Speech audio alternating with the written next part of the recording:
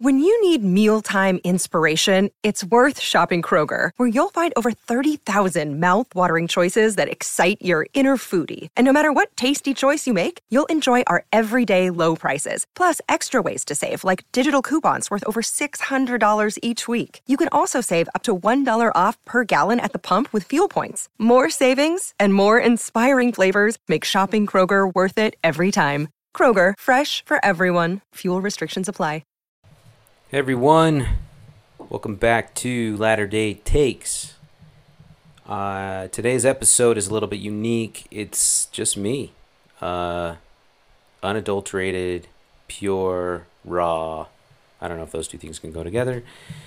Harper, unfiltered, right? Just the way we all like it. Anyway, today's episode is inspired by a conversation that I had with some friends this last weekend. I thought it was interesting, and so I kind of wrote down some things, and I thought, you know what, it might be good to get this out here. Something I kind of want to do moving forward, maybe a little bit more, because I like sharing my ideas, and I would love feedback that I get from any of you, obviously, and I've been getting a lot of feedback from a lot of people, most of which is very, very positive, which is great, and other which is just kind of constructive, maybe think about something differently or whatever else.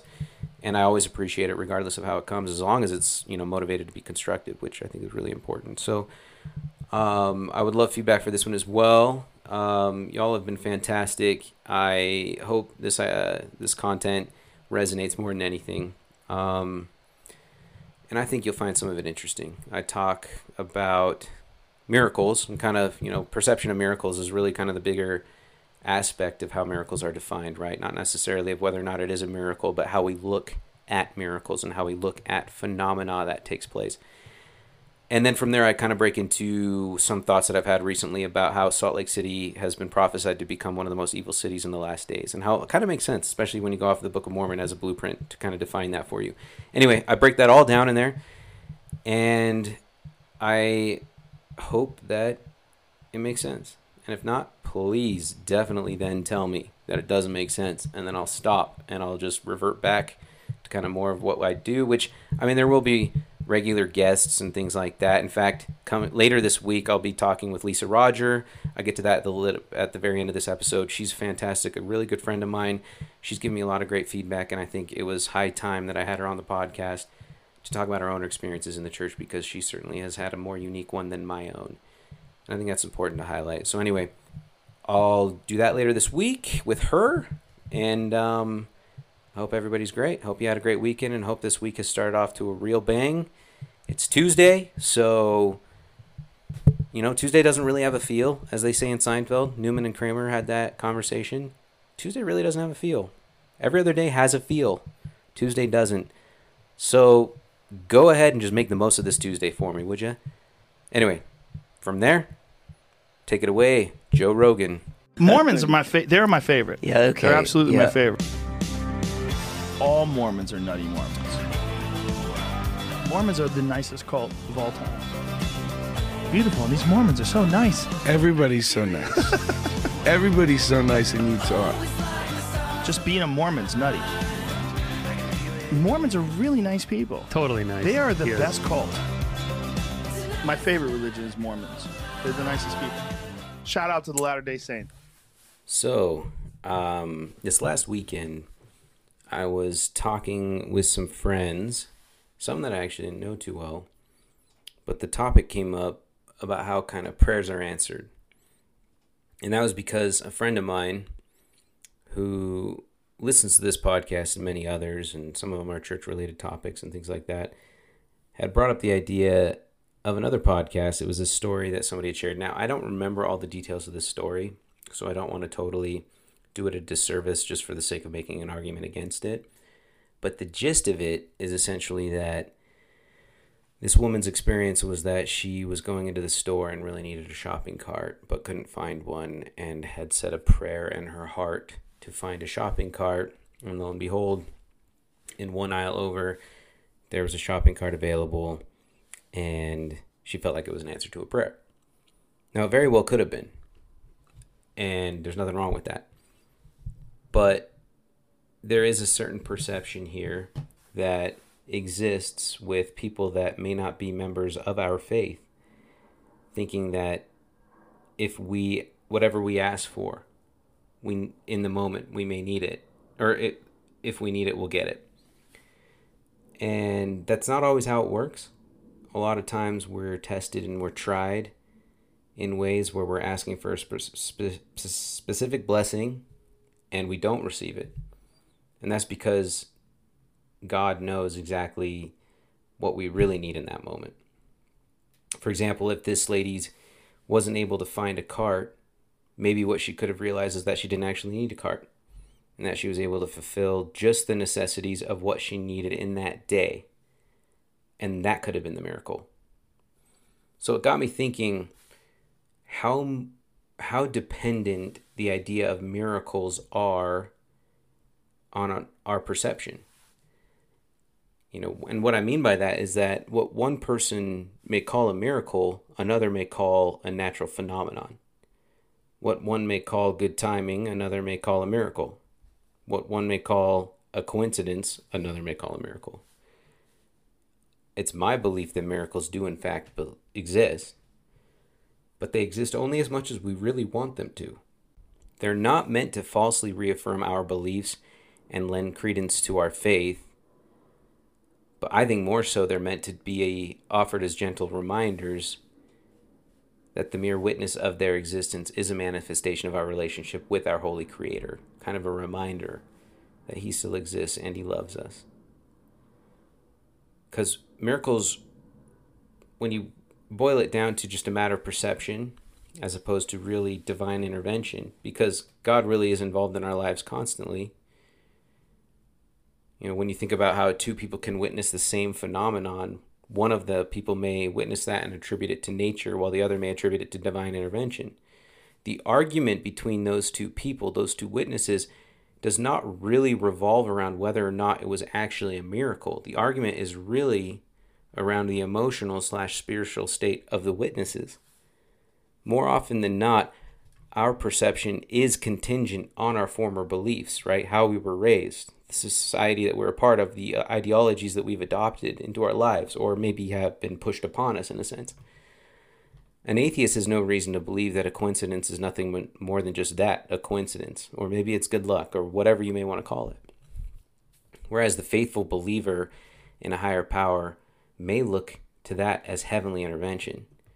The natural fallout is then dependent on how we allow that experience to shape our future outlook, right? How do we create a better relationship with our Heavenly Father?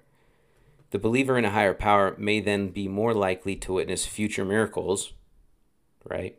Because they're used to seeing them. They've kind of set up their life to be more available or more willing to witness these miracles. Whereas the atheist might just keep seeing coincidence and nothing more. And perhaps likely even less coincidences as time goes on. Especially with the idea that maybe science can explain everything anyway. Where else in this world do non-believers who see something that a believer would call a miracle but chalk it up to new technology or happenstance, luck, etc.? I actually think it happens very regularly today, where something we might see and call a miracle, for example, the Nephites had their breastplates and their shields. They may call that a miracle when they're fighting in battle against the Lamanites, but not the fact that God told them to make those breastplates and shields in the first place. Maybe that's really where the miracle is. I think there's a strong possibility that some of the Nephites didn't even believe that what they had experienced was actually a miracle when they were wearing those breastplates, right? They were inspired to actually put on those breastplates to give them the advantage in those battles. Maybe it was more about, maybe they thought it was just better preparation, and they had access to newer technology than the Lamanites did. But I believe God really can be in the details, and really is for the most part. And herein lies potential danger for not giving all of that glory to God, and that He actually does care how we view every occurrence in our life. Everything truly does happen for a reason. God just wants us to find the reason. And if we want to call it a miracle, we call it a miracle. This reminds me to give you kind of a couple references in the Book of Mormon. In 4th Nephi chapter 1, verse 5, I had the thought come over me when reading this is, why don't we see more of these miracles, like from that verse, which it's references raise the dead, cause the lame to walk, blind to receive their sight, deaf to hear. But what's fascinating is that we actually do today. We just call it science. We call it modern medicine. We don't really see or hear about that a whole lot, at least certainly not in the mainstream sense. But we may refer to them as miracles in church or in our testimonies, which I truly believe they are. But we may start to minimize or diminish our perception of what these miracles really are, because that's exactly what's happening nowadays, according to that verse back and forth, Nephi. Raise the dead, cause the lame to walk, blind to receive their sight, deaf to hear. Literally, all those things have started happening. It's another thing that reminds me of this kind of idea.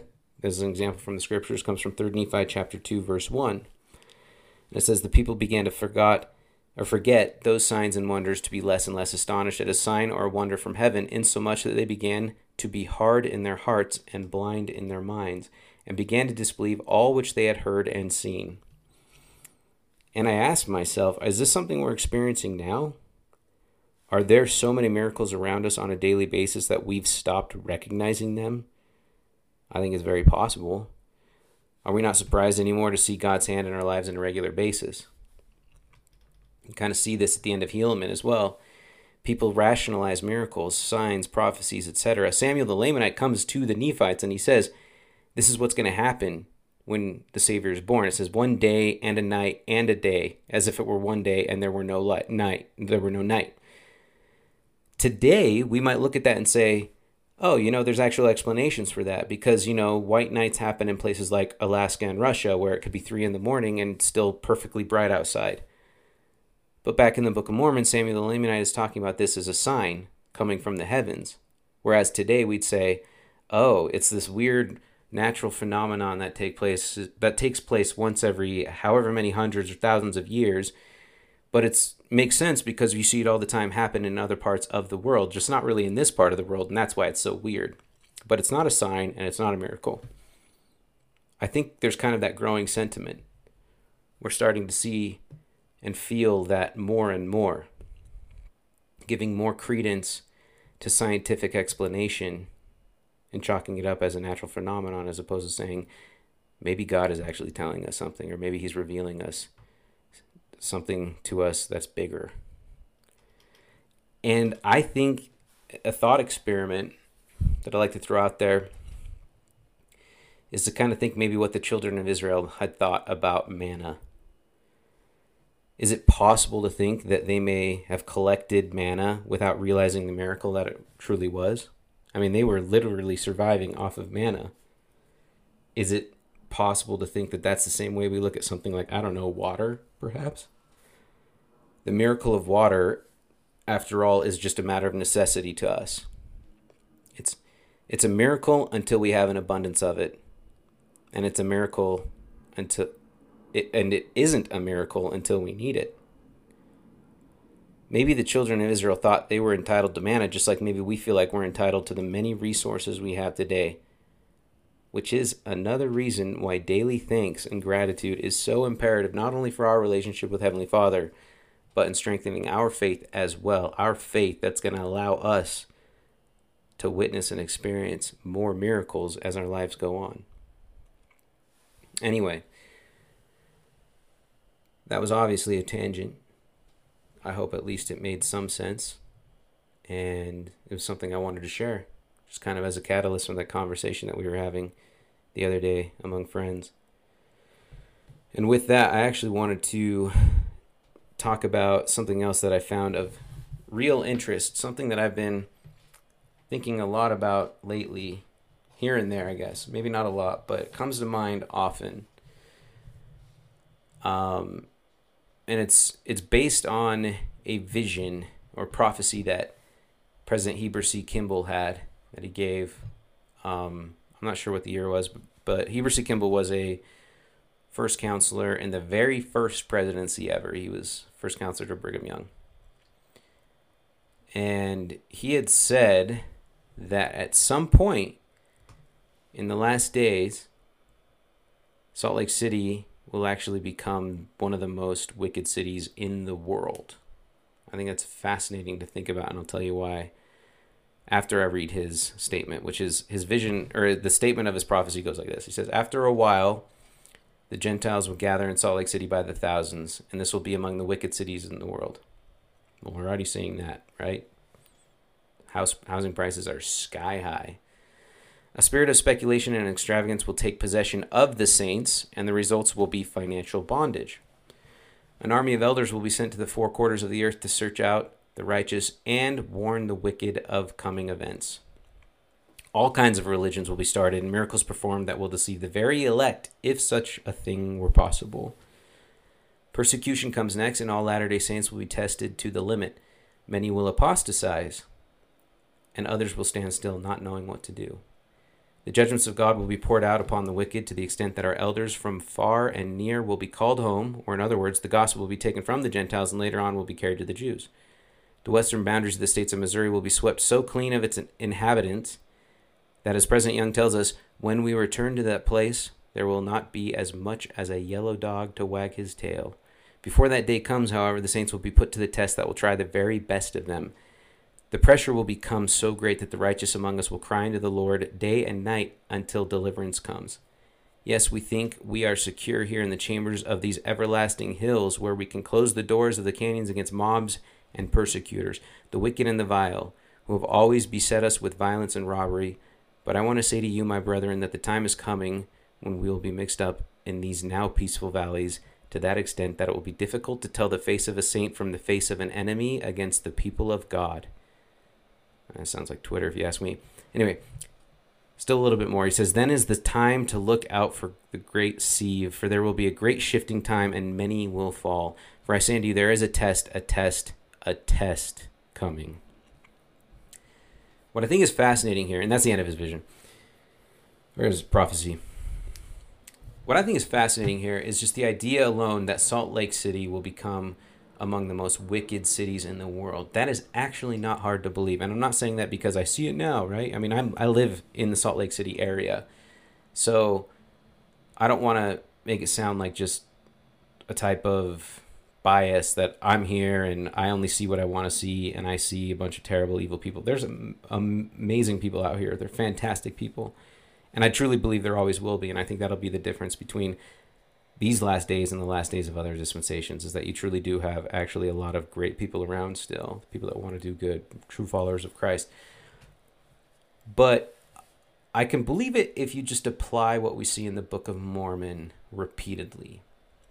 And by that, I mean the relationship essentially between the Nephites and the Lamanites.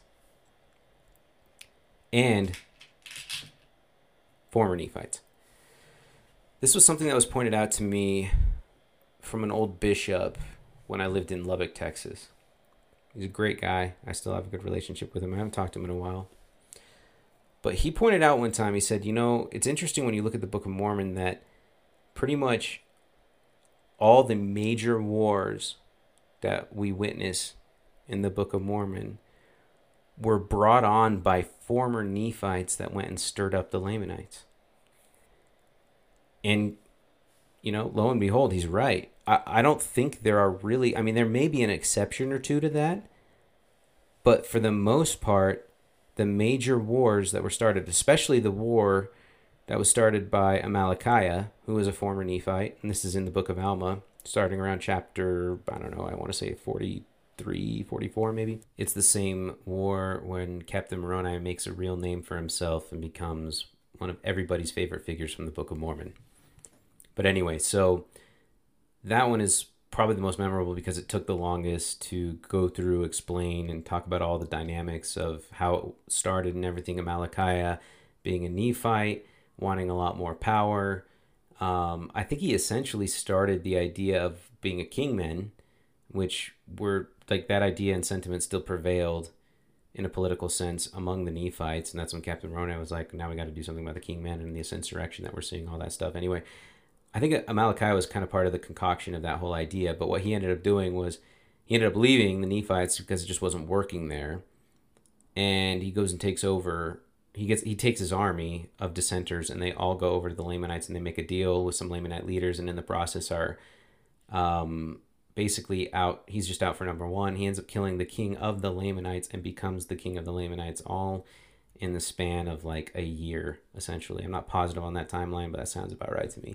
Anyway, so that's just a great archetype kind of the relationship between the Nephite and the Lamanites, is that you essentially have three factions that exist in the Book of Mormon that you see a lot, that revolve around how the wars started and how they kept going and how they became so vicious. And what you see is that you have Nephites, former Nephites, and Lamanites. And the former Nephites go up and stir up the Lamanites because they hate the Nephites so much. They hate what they left, and they just hate they hate their own brothers, essentially. And you see that also in one of the early battles as well, between Captain Moroni and Zarahemna, and how the ferocity of those dissenters from the Nephites and how they fight, because they fight with such a disdain and hate for their former brethren, the Nephites. Now, what I find fascinating here is that if the Nephites and the Lamanites didn't have any in between, any former Nephites that were there to basically stir either side up, they probably could have coexisted for the most part. Is that they were kind of okay just being like, you know what, we hate each other, but we also don't really care to have these big wars and, you know, kill each other off. Let's just like coexist, whatever, and let bygones be bygones. I think that same idea kind of exists now. Not to say that, well, I guess it is to say, I mean, what I think it's analogous to is you have the church in Salt Lake City. You have the non-members in Salt Lake City. Those are two major factions that have coexisted together for a long time. Now, not to say the relationship has always been awesome and just smooth. There's been some prickly times, sure. But for the most part, those two parties, those two major parties, can coexist and get along pretty well. And there's a lot of mutual respect for either side. But what you have sometimes, and you seem to have a growing sentiment of this, is ex-Mormons, former members of the church, that leave. They either get excommunicated or they just leave. They get their records removed. And they can't help themselves but keep talking about how terrible the church is and how terrible the church has been to them, and perhaps how much the church hates non-members of the church. At least that's the narrative they try and push. You have these former members of the church that are going to stir up the non-members of the church and say, you know what, they actually are super judgmental. They have their own little in groups and their out groups, and they hate you guys. They may not say they hate you guys. They have a great PR team, but deep down they actually hate you all. And this is why. Because they are racist, they're misogynistic, or misogynist. They're racist, they're misogynist, they're homophobic, they're bigoted in all sorts of ways, xenophobic, whatever. It's hard to keep up with all the phobics these days. And they use all those terms to go stir up non-members of the church who otherwise would have been fine just kind of living off in their own world. Don't bother me, we won't bother you, that's fine, okay. But that doesn't happen these days. And I feel like we're seeing that growing sentiment. And with the growing popularity of Salt Lake City as a whole, right? I mean, the housing prices are through the roof. They're a real testament to how much Utah is growing. I mean, the census just came out not too long ago, and how Utah was actually the most growing state in the last decade, which should come as no surprise to any of us who live here. And you have a lot of non-members come into the state. Nothing wrong with that on its face. In fact, nothing wrong with that really at all. But it does kind of take into perspective this whole prophecy from Heber C. Kimball that maybe it will actually become one of the most evil cities in the world near the end of the days, because it's going to be huge. It seems like it's only growing more. I think things like the Jazz being a lot more popular, Dwayne Wayne being involved with the operations, maybe Utah is going to be more of a destination city than just a stepping stone that a lot of players have used in the past. And that growing popularity, the attraction to Utah, how great it can be in the winter as well as the summers, you might have a lot of people actually just coming to the state to live here. And it's going to grow. And as long as we have members of the church that leave, that hate the church, that then go try and stir up the non-members, it really could be an interesting fallout in that respect. You might see more people wanting to define themselves more by not being members of the church as opposed to just being who they are. And by that I mean they're trying so hard to disassociate their identity from that of the church that they're going to say, you know what, not only do I drink, but I do it in this way. Or not only do I not live the lifestyle of a member of the Church of Jesus Christ of Latter-day Saints, I live the anti-lifestyle of being a member of the Church of Jesus Christ of Latter-day Saints. Could happen. I don't know. Maybe I'm crazy. That's definitely not impossible. But I think there's it certainly puts into perspective Heber C. Kimball's prophecy and my fascination with it. And I think something that we want to adopt moving forward, how do we, combat this, so to speak?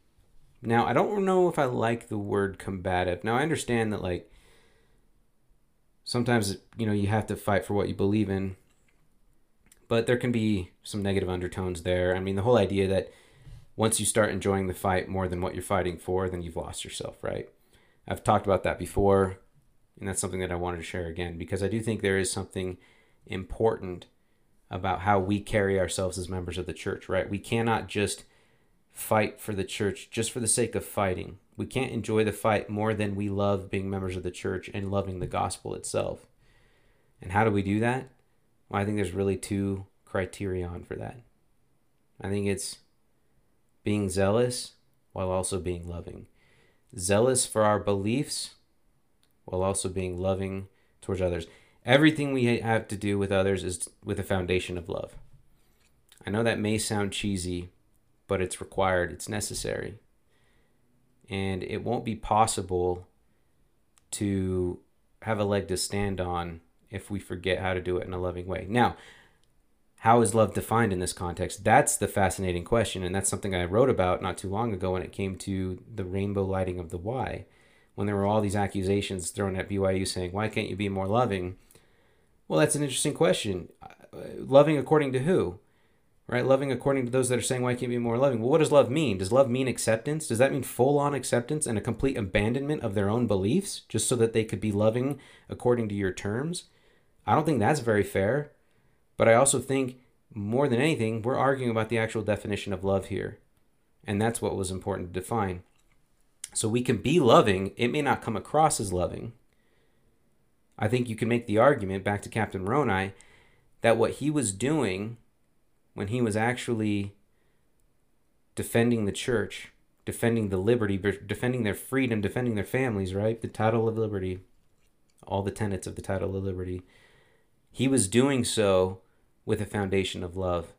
And in fact, when he went back to the Nephite capital, Zarahemla, and he was there to fight off the kingmen, and he was saying, hey, you got to stop this nonsense or you're going to die, because we cannot have this dissension, especially right now when we're in the midst of the most harsh battle we've ever been in. And there were some that refused, and so he had to kill them. And I think it's very possible that Moroni in that scenario had this internal battle with himself. I don't think he just looked at that scenario and said, oh, great, now I get to kill you, and that's awesome. No, I think that was something that he probably battled with emotionally quite a bit, and it was probably really hard for him to rationalize, or maybe rationalize isn't the right way of putting it, but really hard for him to compartmentalize and say, this needs to be done. I don't want to do it, but it needs to be done, because it's actually better that these men die right now than keep not only living in apostasy with themselves, but bringing down others into apostasy as well, because they show no signs of correcting that. And so we have to put an end to that. And it's possible that Captain Moroni was doing so more from a foundation of love than it was that he just wanted to fight these men off. Who knows? Now, that's not my way of saying, now let's go justify and love these people to death, right? Obviously, I'm not saying that. I'm not saying that our love means that we can go then fight and be there, pick ourselves up by our bootstraps and just like go to town. We cannot lower ourselves to their level. I don't think, it'll be required for us to actually get into any physical altercations. But to do so with love is to say, I love the gospel more than anything. And if that means defending it and making some harsh analogies perhaps to you, some of you dissenters comparing you to Antichrist in the Book of Mormon, then so be it. That doesn't necessarily mean we don't love you, but we are trying to point out just exactly how you're wrong. The problem is that seems to be lost on a lot of people, and especially now more than ever. Anyway, these are some of my thoughts from last week. This is probably something that I'll do a little bit more often, as long as the feedback is positive. Now, granted, I could get feedback from people and say, maybe keep your thoughts to yourself. So if you like this podcast, please let me know. If you didn't like this, and when I mean podcast, I mean episode. If you didn't like this episode, also especially please let me know. So that way I can maybe pivot, do it with another approach, because it is meant to be relatable more than anything. What I want is for this to resonate with people. And so far, I've had great feedback, and you guys have all been so nice. I haven't always had positive feedback, but that's okay. I'm putting myself out there. I'm putting myself and my content, my ideas, my thoughts out there. And when I do that, I understand 100% that means I am up for the most scrutiny possible. And there may be people that this does not resonate with, and if so, that's okay. It's not required that it resonates with them. It's not required that people accept this as any type of truth anyway. But I do hope it resonates. I hope it gives other people who have had a hard time articulating these concepts a little bit more fodder, gives some ammunition to them to feel better about their own beliefs in the gospel. But like I said, if it doesn't resonate, please let me know, because my only goal is that this helps people at the end of the day. Anyway, I hope you all are having a great start to your week. I hope you had a great last weekend. I sure did. That's where a lot of the conversations a lot of the content for this episode have taken place. It was from a conversation I had last weekend.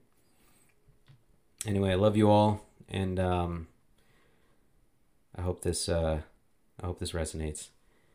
Keep having a great week, and to kind of close out here, I do want to say that I'm going to have a good friend of mine on the podcast later this week. Her name is Lisa Roger. And what we're going to talk about is kind of her own experience as a member of the church. She went to BYU. She's a convert. She's also a black woman. And she has a lot of different opinions than I do. In fact, we differ in a lot of ways.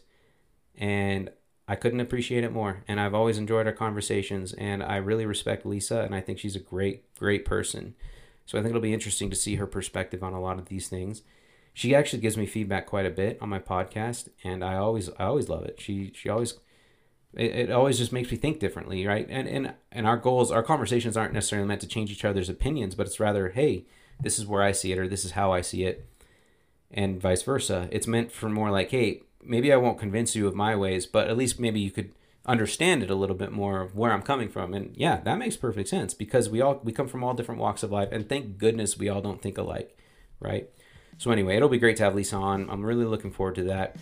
And I think that'll be enjoyable for most, if not all of you as well. Anyway, once again, have a great week, and I will talk to you soon enough. There's an hourglass sitting on my table, I'm watching as everything's changing, my mind goes to a different time.